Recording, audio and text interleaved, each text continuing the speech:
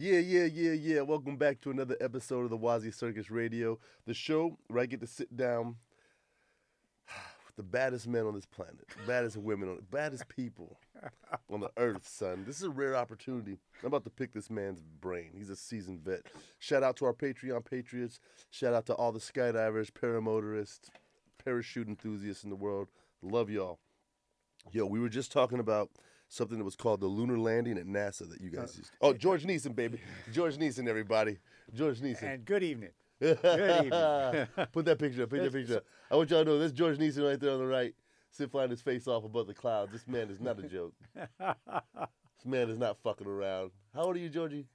It's not even important because you're so badass that you've transcended age. It's cool. Getting close to 75. Wow. Getting close. Fucking still shredding.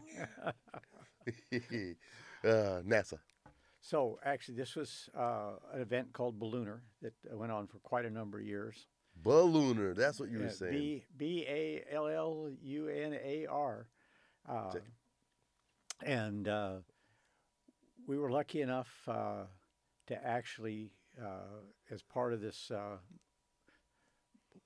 Balloon Fest and Ultralight and all this other going on, skydivers were landing at NASA and getting to pack inside their facilities. And then ride a bus over to Ellington and jump in again. And like I said, you're landing right there. And one year I was lucky enough to be part of a state record over there. That was the largest ballooner ever. Was that year. What year? Do you remember? I do not. Okay. This would be early 90s. Okay. Somewhere in there. Anyway, just to be in free fall and look down and realize that you're right over the top of NASA. And then I had the experience during track off from the 80 way, the record. And as I happened to look back between my legs checking, and the visual back between my legs was the great huge rocket laying on the ground. It used to be uncovered. Now it's inside a building. That's inside the building, yeah. But it wasn't then. And the Apollo. No, that's the the Saturn V. Saturn. Yeah, the Saturn V rocket. And so it was outside. So you used to do the tour outside on the rocket. Well, yeah, and you could. I think it was big enough to be seen in free fall. Like I said, I looked back between my legs, and there it was, and there on the ground back behind me, it is that rocket, and I. You're supposed to be clearing your airspace, George. Well, I was a little. Guilty. Yeah, all good. I mean, it did grab my attention, but that just. Those are rare moments when something in free fall takes you out of free fall for a second, you know? And I was going to mention, as a part of that, as I was tracking away, that's one of the times that I have experienced knowing a formation was complete when I couldn't see it all. You had you felt it. And there's a fair number of skydivers that have had the experience. It's a relatively high percentage, actually, I think. And you're talking about the 80-way record at NASA, so that's a big deal, and you could feel it. The synergy was there. Yeah, that the world record 246-way in Chicago in '98, I got that light up. I mean, and I got to prove it on the ground. As we were walking in, two people from San Marcos and Harry Hopkins. And I said to them, we got it. Harry was pretty certain. I think he felt it, but she didn't. And I said, when you get done watching you in the film, watch me, Doc. Count to 3, and count to 3, it'll be complete. You'll watch the last person dock at the count of 3. And that's what happened. Exactly. And did you not see it? You just felt it? Just lit up. Yeah, right. I know. It goes through the whole crowd. I've been on 30 ways where it didn't work because it was waving. You know what I mean? It got all crazy, and there's no bliss. Well, there's bliss. We tried, right? But there's a moment when you just grab and you're holding and you're waiting, and it's just like somebody turned a light bulb on or something. And it goes through the whole crowd, like, I think, everybody's like, I think so, right? And there's like no doubt for a second, and then you got to go. And that is pretty metaphysical, isn't it? Yes, it is. And I'm not that kind of guy, but I've had it happen enough that I know the reality of it. And I've never lit up when it was not true.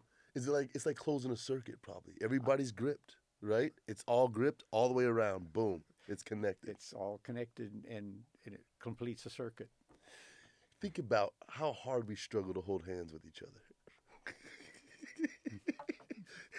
Right? That's the whole fucking goal, is to get to each other and hold hands. In the real world, we don't ever touch each other like that, unless we're dirt diving. But in the sky, our whole goal is to get together and hang out with each other and just be around each other for a second and kind of like cherish the moment of being with these people. But why isn't it as special? Why isn't it? Because when you're skydiving with somebody and you come in and you get that dock and you're good, and they get and you feel somebody get your knee and the other knee, and you're like, oh, we're in this. All of us are in this together. There's nowhere to go. You couldn't escape if you wanted to. We all tried to get here so hard. And it's magical. And I suppose that when you think about the amount of energy that each person is bringing to that. Oh yeah. Think about it. Think about all the. I got to say, Woz, I hadn't ever looked at it from that exact angle, and I really like that way of looking at why that can happen. Right. You all bring that charge, and when it's And it is a charge. You're putting your gear on. You're dirt diving. That's charging. That's a copper wire winding up with a magnet, man. And you get on that plane, all good. Yeah. You get on that plane, everybody's still dirt diving. The anticipation of your spot on exit. Don't blow the exit. Where you need to be. Keep your head, the track away, the landing. You're charged, man. You're charged. You don't want to be the one that fucks it up, right? You know the video's on. You know you got your bright and yellow, green, so everybody's gonna see you. Yeah, man. And then you, oh my God, think about the moment. If you could track the electricity on a jump, that 2 seconds before exit, the doors open, everybody's standing, and you're waiting. That's when the power is like ready to explode, right? If you have to do a go around, that's why it's such a big letdown. You know what I mean? Because like you're ready, and it's just go, and you just break through that door, and after that, it's easy. It should be. Well, some people struggle, but it's easy. Okay, that's what. If you've trained hard enough, if you train enough, it's easy. So the next story is this guy. All right. When I came up to do the Flight Nights tunnel on Thursday, and we were at a party afterwards, and we started to talk about a skydiving memory that you and I have together. Yes. And this radio show probably hasn't heard that story. No. And so we're God, that at picture's a somewhere. place I don't know called where that picture's at. Luling, and See if I can find that picture. 10 people plus a videographer getting out of an airplane, build a shape, do something else and something else. Yeah, it was a 2-point skydive with 12, 15 people. It was a lot. It was a cool fucking jump. Yeah. And the last person out of the airplane, the best slot to become a hero or a goat. The glory. the glory spot. Come on. The glory spot's the last guy out. The last guy. Because you got the furthest to go. They don't expect you to make it. You know what I mean? And you pull it in and you close the formation. It's glorious, pure glory. So I can't remember the first shape we built. The second shape was round. Mm-hmm. And as soon as it was complete, let's go. We close up the round. And he goes up above us and then down into the center in a head-down attitude that should have just plunged right through the damn thing. When you didn't plunge through the center and actually orbited looking at all of us. Outface carving on them boys, on them bellies, boy. As we talked about the other night, every belly flyer. All of us in the circle looking at him. Had our jaws dropped all the way down, going, "Holy shit!" George, my jaw was dropped. I didn't think it was gonna work either. Mark Farr, yeah. There it is. Yo, there you found it. Yeah. Yeah. So let's talk about this. For one, I don't have a belly suit. That's Alan Metney's belly suit. It doesn't fit me. It's too baggy. Alan Metney's the old owner of iFly, and he left it in a drawer somewhere. And I was like, Alan, I'm going to use your suit for this big way. He's like, go ahead. So we build this, and then Mark Farr, that was like their second or third jump, right? Yeah. Because we had done 2 or 3 other points. It was a good belly day. Oh, Yeah. my God. If you guys don't fly belly, you're missing out. I mean, real belly, not you and your friends trying to dock. Like, like 8-way, 4-way, 12-way, really getting in, flying your slot, being specific. So we had done a couple jumps, and Mark was like, you want to do some free fly shit? I was like, baby boy, I want to do some free fly shit. So he's like, we're going to build a 2 formation. They built the round. And in this picture, I had just let go and transitioned to my head. And then they closed that piece. And I carved around it like 2 or 3 times, man. Just looking. What it was, if you can see, my head is eye level with their faces. And it's like, it's the funniest thing, man. I'm flying around a tunnel of smiles is what it felt like. Because there's all my friends in a circle. And I'm carving around just smiling ass faces of everybody I know. And I'm laughing my ass off. And they're laughing their asses off, and I can't believe it's happening. Hey, and like I've got a lot of memories from 53 years in this sport, and that's one of the keepers. Yeah, buddy. Thank you. That right there was one of the keepers. Oh, man, that was a big moment in my life too. There's those jump moments where, especially as a tunnel instructor, you're learning all the time in the tunnel, but you really don't get to apply it other than with your friends in that little ass glass box. You don't know if it really works in the sky. You think it does, but you don't know. That was one of those milestones for me. Like, I can do anything now because of the tunnel. There was one before that where I had, dude, head down. Your head down? No. Not yet. A few people have taken me out. They got me all the way to terminal once. Mm-hmm. Have you not got on the net at all and felt your body? No. Oh, you got to come do it with me. It's just, you can sit fly, and that's all it really takes to be stable in your sit, because if you bail out in your head, you go to your back, but if you can get to your sit, it saves you a lot of time and me a lot of time of waiting for you to get stable, right? If you can just pop to your sit, which I know you can. My sit's gotten better than you've seen. Okay. By quite a bit. But I've been watching you sit fly for how many years now? Yeah. Right? But I kind of dabble in it. I haven't dedicated, but I sure have fun. I've had some amazing dives. All of a sudden, the Red Bull lady, Amy Schmelecki. Down in Costa Rica. I love Amy. I'll keep that story short. By an amazing set of coincidences, Amy's walking up to me and says, "So do you want to jump?" In Costa Rica, at that little drop zone, off the National Reserve, the well-tailed, beautiful. Yeah, the Barcelo Resort. Yeah. Yep. But anyway, there I am, and somebody was setting me up with a sit jump with somebody, and I find out it's Amy, and she says, "Nobody is signing up. Do you want to jump?" Yes. And go do one-on-one with Amy. Come on. Hey, you want to learn how to putt with Tiger Woods? Yes. What? I said, you want to learn how to putt with Tiger Woods? Yeah, please. Can I? Yeah, exactly. Yeah. How'd that jump go? I mean, yeah, they're beasts. Obviously, you get a dock. Right. I mean, zip. She flew right to you, man. Oh, yeah. I mean, if I wasn't backing up at warp speed. Right. She still flew caught right you. to me.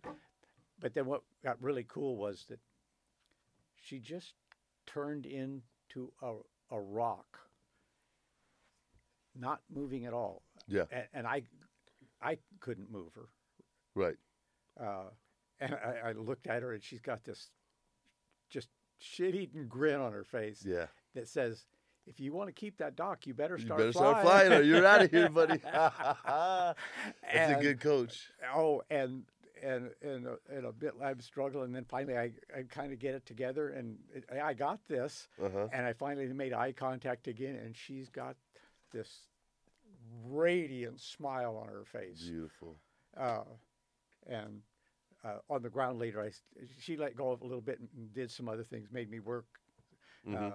but I got on the ground. And he said, I'd have held that dock to impact. I mean, that was so cool. You're like, I finally got someone in the air. Dude, your first sit fly dock is legendary. That's a monumental moment. You know what I mean? Because it's hard. Especially with the old school chest forward, arms back, backslide, and sit fly. There's no way to get a dock. Yeah, And in And- Costa and Rica to fly with one of the best, that's pretty rad. and yeah, and she said that. Well, I wasn't backsliding. That's what she told you? Yeah. Oh, that's I- beautiful. I asked. I started. And she says, "You weren't backsliding." She knew what I was going to ask. Right, of course. So here's the deal. Like, there's levels of coaches. And there's coaches with huge egos that do all the flying to show you how cool they are, right? And you're backsliding and they fly to you and they get the dock and they tell you later. Then the next level is like Amy, to where, no, you got to work. You're never going to learn if I'm flying for you. I'm going to sit right here like a rock. You can run into me, you can pull me, you can push me. I'm solid, but I'm not going to come to you. And that's who makes you better. Especially with that smile as you're struggling and you finally get there and boom, there's that connection, the energy passes through the hands and you light up again. And you get to go land your parachute and do it again. Isn't it amazing? All right, hold on. Before we go further, because I just skipped. Toast to life. This is a beautiful scotch, you guys. This is a beautiful scotch. It's not it doesn't go too far off the deep end, but it's not like you're in the shallow end either, right? Because it doesn't go on some flavor roller coaster, but you're deep in this. It's an Aberlour Speyside single malt Scotch whiskey. Okay, let me see what they say. Aberlour whiskey was born in the Speyside village of Aberlour, made with local spring water from the Ben Ryans and barley, now locally sourced from the fields near our distillery. We mature the single malt in 3 different types of casks, the European oak sherry cask and 2 different types of American oak casks. Their rich flavors infuse our whiskey over time. This is a very good scotch. If you guys want to try something to drink along with the Wazzy Circus, it's smooth. But be careful. Yeah, explain. Yeah, it is a cask strength, so it's actually about 92 proof. It also that gives the cherry oakiness a bit more of a bite. Right. It's real solid. Real solid. Yeah. So, Georgie, your jump philosophy, 52 years, you said? How long have you been in the sport? 53. 53. But you were military jumping first. We did the story. I just don't remember. No military jumps at all. At all. None. Right on. You've never had to bail out of a helicopter or anything? You just can't crash bail out them. of a helicopter. You just crash them. I've bailed out a couple of helicopters. Well, if it's still in flight, but one that is. Oh, it's metal. It's a metal storm.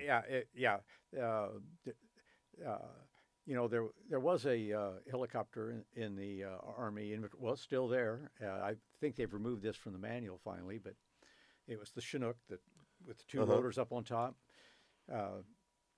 And I was never rated, but I flew it some. At any rate, in part of the emergency procedures,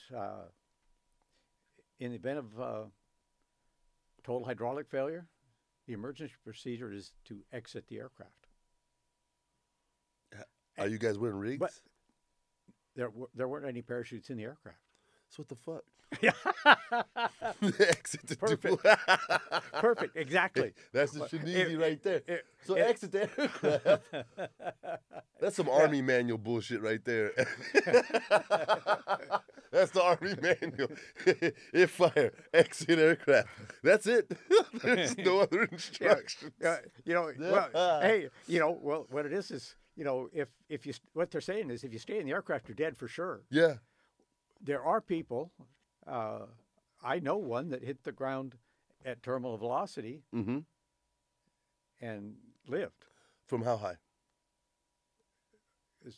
7,200 foot exit. Fucking rad. So I've read about Well, the. but he didn't fall all the way. He was a had slow- function cut away Oh, okay. Okay, so he did have and a rig. had way too many winter clothes on. That's why I wasn't up there because it was too damn cold to skydive. Mm-hmm. Anyway, he successfully cut away and he couldn't find the reserve ripcord And he went in, Went in. nothing out. with nothing out. In the And snow and the trees. In a bush. He hit a small black spruce. Now, that's not a very substantial tree. Okay. And that was enough that if he wasn't already, he was completely, absolutely flat on his back when he hit into about 3 feet of snow. Relatively compacted snow, not fluffy shit, but that's still not much. That's not my. He had no life-threatening injuries. That's nothing, really, just some broken bones. Yeah. Military dude? No. Yo, so there's stories in like World War II where planes would catch on fire and guys would jump out to 16, 17,000 feet. Can we look up the highest free fall survive without a fucking parachute? Because it's high. Oh yeah. Well, they got out of the bombers in World War II. Yeah, that's what I'm saying. They're on There fire were- and they there get were the a couple, fuck out. There are a couple of those guys that made that. Man, It's World War like, One. oh, And a couple guys live. yeah. Here's the deal as a jumper, because people are like, oh, I think it's a nightmare now because we're going to be totally conscious the entire jump down. We're going to know exactly what's going on. There's no passing out from free fall. Like a normal person would probably pass the fuck out. Yeah, they could overamp. Oh, yeah, we're not going to overlap. We're going to be perfectly calm. It's going to be bullshit.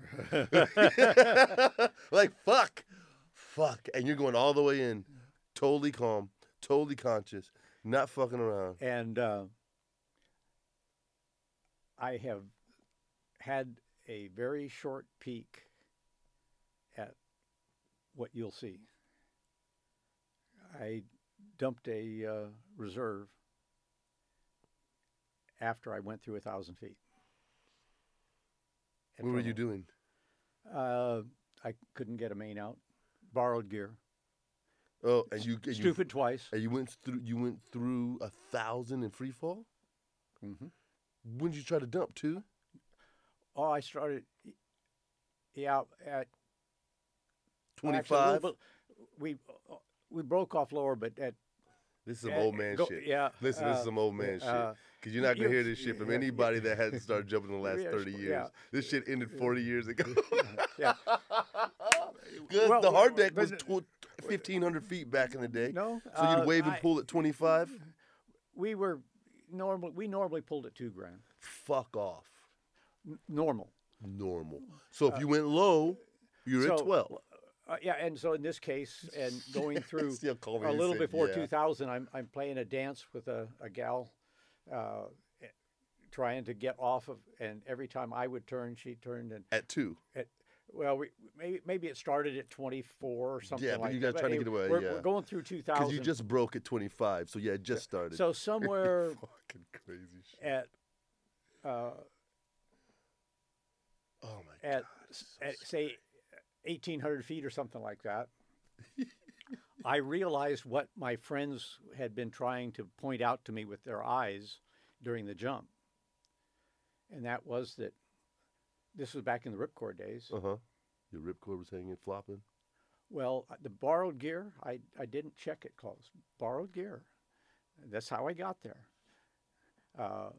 Borrowed gear's fine if you do 1,000 touches. To make a nice, easy pull of the ripcord, the guy with this custom gear had removed all of the tie downs for the ripcord housing, Mm-hmm.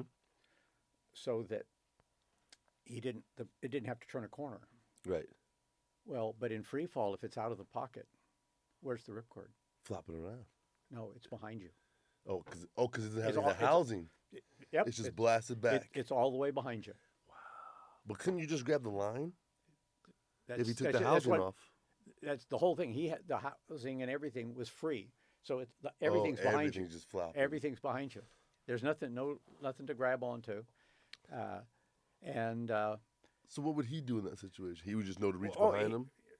yeah, and maybe he could reach it. I couldn't find it. So doing 1,000 touches wouldn't have helped you in that situation if you didn't get briefed on that And gear.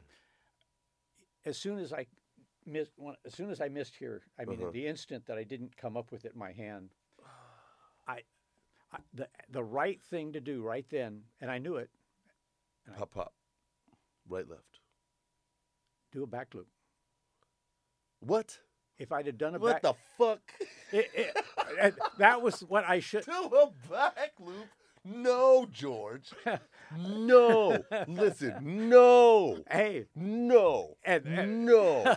No. No. No.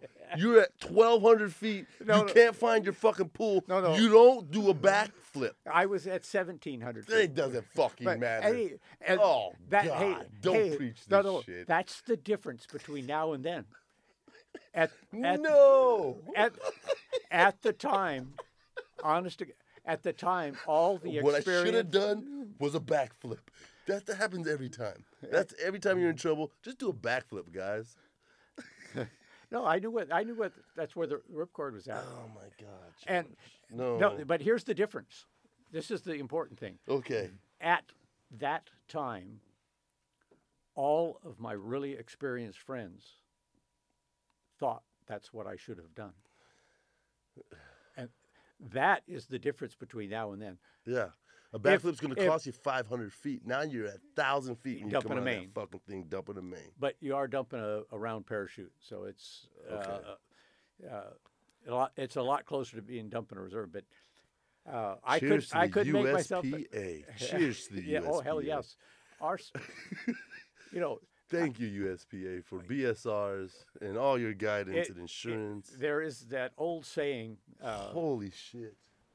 Do you remember the days when sex was safe and skydiving was dangerous? Yes. And now it is the other way around. No, sex is pretty safe these days, unless you want to get now, monkeypox. Actually, since we mentioned sex, I wore the appropriate shirt. For Pride Month. Bingo. Very good. I'm proud to be human too, my friend. Yeah, And with everything that comes with it. And with it, I wanted to quote a fine philosopher, a guy named Rodney King. Mhm. Some people will have heard the name, and yes, Don't that's you the one I'm. fucking do it. Why can't we all get along? You remember that? Can't we just all get along? I, Hey, but he was in a moment of desperation. He was tired of fighting. He was tired of talking. He's like, listen, it comes down to this simple. Can't we just all get along? and that's I got lucky enough to watch that live, and it.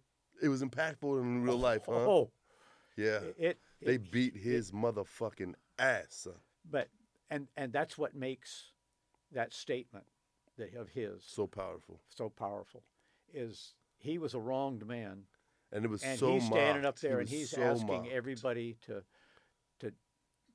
just get along, Just and get along. that is, man, That is powerful. yes. So I did want to ask you about Oh. your well, go ahead. What's up?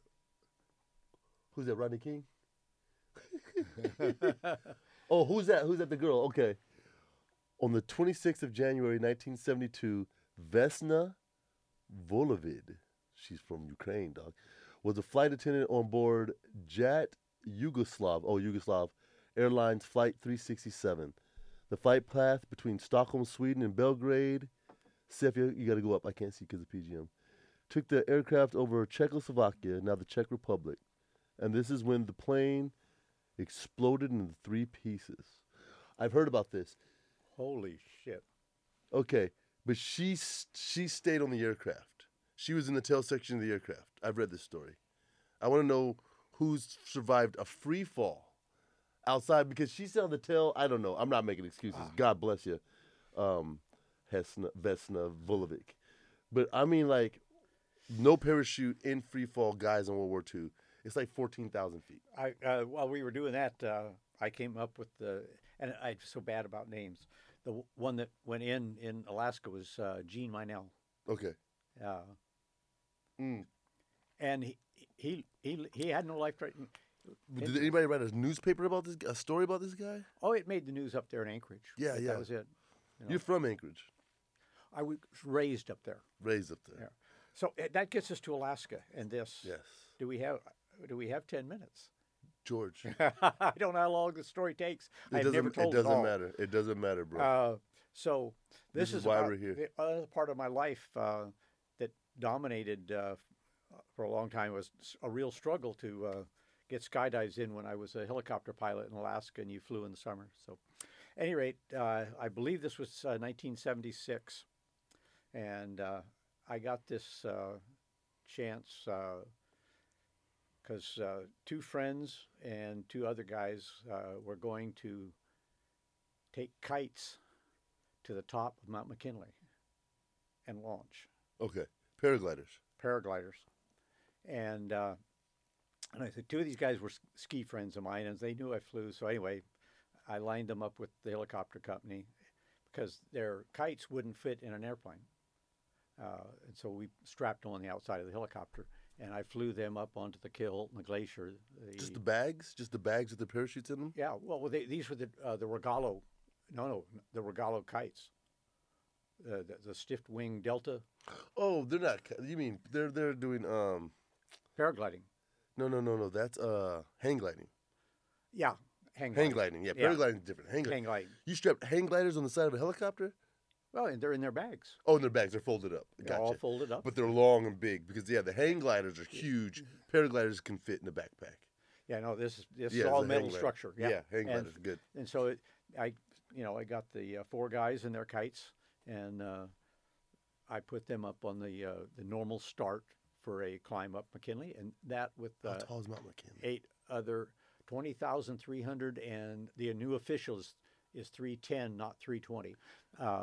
2,310. Because this story's going there. Okay. At any rate, I put these guys on, and they drug 4 kites and 4 sets of skis and boots to the top of Mount McKinley, and launched. Well, there's some dispute about that. One, at least, one of my ski buddies, Cade, crashed, and that's a matter of record. And he had to be, they say, rescued. It just took, with the help of friends, a full day to get him back onto the climb route because he had a broken leg. What he happened? walked. He crashed on takeoff with the On hang glider. skis. On So they're skis. trying to ski launch these hang gliders. He might have caught a crosswind. Anything could happen. Yeah, and at any rate, and he walked off the mountain on his own. What are the winds like up there? It's hugely variable. I mean, I've never taken a helicopter that high. My highest landing with a helicopter is just a little over 13,000. Okay, so now you're at 20. Yeah, and there have been a few pilots that have landed helicopters on the top of McKinley. A few. There are a few helicopters that can do it, and a few guys with enough experience. How high up did you get? I've never needed to be above a little over 13. Oh, so you didn't fly those guys up? No. Oh. Wait, no. I flew them onto a starting point on the Kahiltna Glacier Okay, and at they about got 7,200 feet. Okay, and then they flew up from there. They drug their kites, not flew, they climbed. Oh, they climbed the rest. Yeah, with all that gear. How high did they go? Do you know? Well, all the way to 20,320, as far as I know. They Well, hiked 13,000 feet with that. Yeah. I actually asked them later, and they said they couldn't launch from the peak, that they had to actually come down a fair. Because it's probably windy. Well, no, it was a problem of a good enough snowfield. Oh, okay. They had to have a snowfield, not a rock field, right. for the skis. Wow. Anyway, What an adventure. yeah. And so I got to put these guys on, and that's probably because I'd just been up working around McKinley a little bit. This next job pops up with a guy named Brad Washburn and his wife managing the show. Brad Washburn was the director of the Boston Museum of Science and also the foremost authority of the topography of both Everest and McKinley. So he's like an Indiana Jones. Kind of, yeah. And I get this plum job because he wants to tighten up the survey of this mountain. So he's got some surveyors out, and Eagle Scouts are going to be going to the top of the mountain on a regular basis so they can do some survey shit. Okay. Well, you can't fly surveyors in bad weather, so this job, for me, is easy because we got to have good weather. Mm-hmm. Just a piece of cake. We're living on a high-end lodge. Mm. I mean, this is like one of those jobs where you'd pay them Just to get to go. just to right. get to do it. And the guy is really cool. Uh, and let's see, I'll blow his horn. Just I mentioned the way they go up the mountain now at Everest, the way these kiters went up the West Buttress. This guy, Brad Washburn, and his wife pioneered the original West Buttress themselves in 1951. Wow. Yeah, and here he is out working, tightening up his survey. Anyway, one day I'm flying him around, and he says, "Oh yeah, why don't you see down there on the ground, see the stuff that's kind of been disturbed?" And things stay like that for a long time in Alaska. That's important to this story. We recognize, and he said, "Land us somewhere down there." What do you mean disturbed? It looked like a crash or something? No, just the vegetation didn't come back. You could see outlines of what had probably been tents. All the fire pits were still there, and Oh, okay. and that'll So be, if you do something out there, it stays that way. it tends to stay. Okay. Down. Yeah. Wow. Timeless. Anyway, country. we circle down. I find a spot to land, and we shut down and out walking around. I see different things, and I see this fire pit. And excuse me. As we're coming down, Brad Washburn says, "What you're looking at is the campsite, the base campsite for the first climb in 1913. Holy shit. This is where they camped." Oh, wow. Okay. And I find us a place, and I'm out walking around in history. Who was 19? Who was it in 19? Do you remember? Was it McKinley? No, that's the president. So who was the guy that discovered like? No. It had been known for a long time, the mountain, but I can't remember the name of the guy. They're The some first, pioneers. first four guys went up in 1913 with a bigger support party. But anyway, here I am walking around, and I get next to a fire pit, and I happen to bump this or kick it, and I reached down and grabbed this piece of metal, and I knew exactly what it was the instant I put my hands on it. What is it? This, in the old days, tin cans used to be really sturdy, and you could bend a tin can around and turn and have real structural metal, or reasonably so. And so you would take a can, straighten it out, fold it up, and it'd have a big hook on the end, and that was your pot hook for the fire. Oh, wow. And when I picked it up and I knew what I had. It had broken, so they threw it down. Okay. This was from the climb. This is from the first climb ever of Mount McKinley. And they were cooking with that. May I? And when I picked it up and I looked at it and realized what I had in my hand, I had an artifact, and I started to put it down. And Brad Washburn looked at me. "What are you doing?" And I said, "I can't take that. We're in a park." And he said, "If you don't take it, nobody will ever understand. You know exactly what that is, Right. and how many people will, and how many people will care." How far deep in Alaska is Mount McKinley? It's the center. The center of Alaska. I mean, yeah, really. I mean, this is it's 90 something miles, air miles north of Anchorage, like 95, 96 air miles, straight line north of Anchorage. So walking, it took a month to get there? Oh, that time, yeah. I would assume back then, I can't imagine. Can you imagine the men? Remember, I've always gotten around in Alaska in a helicopter. Right. I mean, yeah, I've had to drive somewhere, but I mean, my job for Right. 18 years. I had 18 years in Alaska, flying. God, if this thing could tell a story about the nights Yeah, and the food it's cooked and the stories the guys are telling around the yeah. campfire. I treasure that. That's amazing, dude.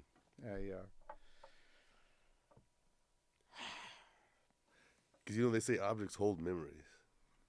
That's wild. Yeah. That's wild. I mean, that was when there was a great frontier. That was when there was magic and newness, Oh, and they didn't know what heck. was around the bend. And there's Yeah, that lasted much, much later in Alaska. Even right. it was a different kind of place, Alaska or Anchorage, even, which was the major city, even when we moved up there in '60. Uh, but up until the earthquake, Alaska was just different. And What earthquake? oh, the earthquake in 1964. I was still in high school. All of a sudden, I can't remember the date. Oh, it was Good Friday, whatever day that happened. Of all, that's important in Alaskan history because there's two disasters: the Great Alaska Quake and then the Exxon Valdez running aground. Both happened on Good Friday. Wow, I remember the Exxon 25, Valdez. exactly 25 years apart. Okay, Any rate, the earthquake. I've just picked up my date. We're headed out, and normally, if you're in a car, and I've been in some more than one earthquake even before this by quite a bit, you don't feel earthquakes. We're driving along, and all of a sudden, I pull over, and what's going on? The car's rocking. And I look up, power lines are moving. I move the car, and it's still rocking. And then I open up the car door, and there's all this noise of a very deep nature. And finally, I get out of the car. And I look in at some railroad tracks and the melting snow. So I got a really nice surface, a little bit of grass and railroad tracks. I could see, and by this time, finally, I realized this is an earthquake. Holy shit! You know, Yeah. I can feel things moving. I could see the groundswell go through. the wave, The wave in the ground. Wow. I could see it. the liquid dynamics of our As solid I said, ground. that skydive with yours, I've got forever. Seeing those waves go through and going. You know. Anyway, depending on whose readings you believe, it was a 9.1 or 9.2. Was it a volcano or some Earth, shit went nope, nope. Yeah, Wow, look at the ripped up the ground. Look at the that's tree. Turnagain Arm. That's about. I used to walk into that area to go hunting when I was in high school. You guys, if you're listening, it looks like somebody took a cookie and crumbled it. The much more dramatic picture, I think, is the one of Fourth Avenue that shows one side of the street where all the buildings settled almost one story, 3/4 of a story, one whole side of the street for 2.5 blocks Holy shit. dropped. Is that, yeah, we'll see. At any rate, Wow, that's way bigger than the San Francisco one. It's just that the San Francisco one was more populated. Yeah. Alaska. Did they ever say what it was? Was it? oh like- yeah, it was a Oh, big. that's it. Wow, look at Yeah, that. there you go. Yep. That's just devastation, dude. There was a big. Is that the road sticking up? Yeah. Yes. Yeah. This shit is. You guys, we live on the crust of the earth. We have. It was a part of Anchorage was built on what is now called Bootleggers Cove Clay, which there was a little spot right there along the inlet that was called Bootleggers Cove. And anyway, what underlies a portion where you saw those trees and those houses is stuff called Bootleggers Cove Clay, and it's a type of clay that if you hit it really hard, it liquefies. Really? Really. It's like the opposite of the other liquid. If you hit it, it gets hard. That shit, you hit it and it liquefies. And, you know, it doesn't turn into liquid like But this. Yes, it gives, flows, moves. It flows. Some of the houses there in that area where they're showing the trees, where there were really houses, some of the houses moved more than 100 yards. Did they sink? Well, eventually, because they moved into Cook Inlet, and eventually, as it washed away, the landslide, took the houses. That's ridiculous. Was it like a national emergency? How'd you guys get Oh. through it? The electricity's out. You're in fucking Alaska where you have to hunt a moose. You know, That was dumb. I'm sorry. I'm surprised. I don't remember the electricity being a huge problem, so I'm going to guess that we must have got it back pretty quick.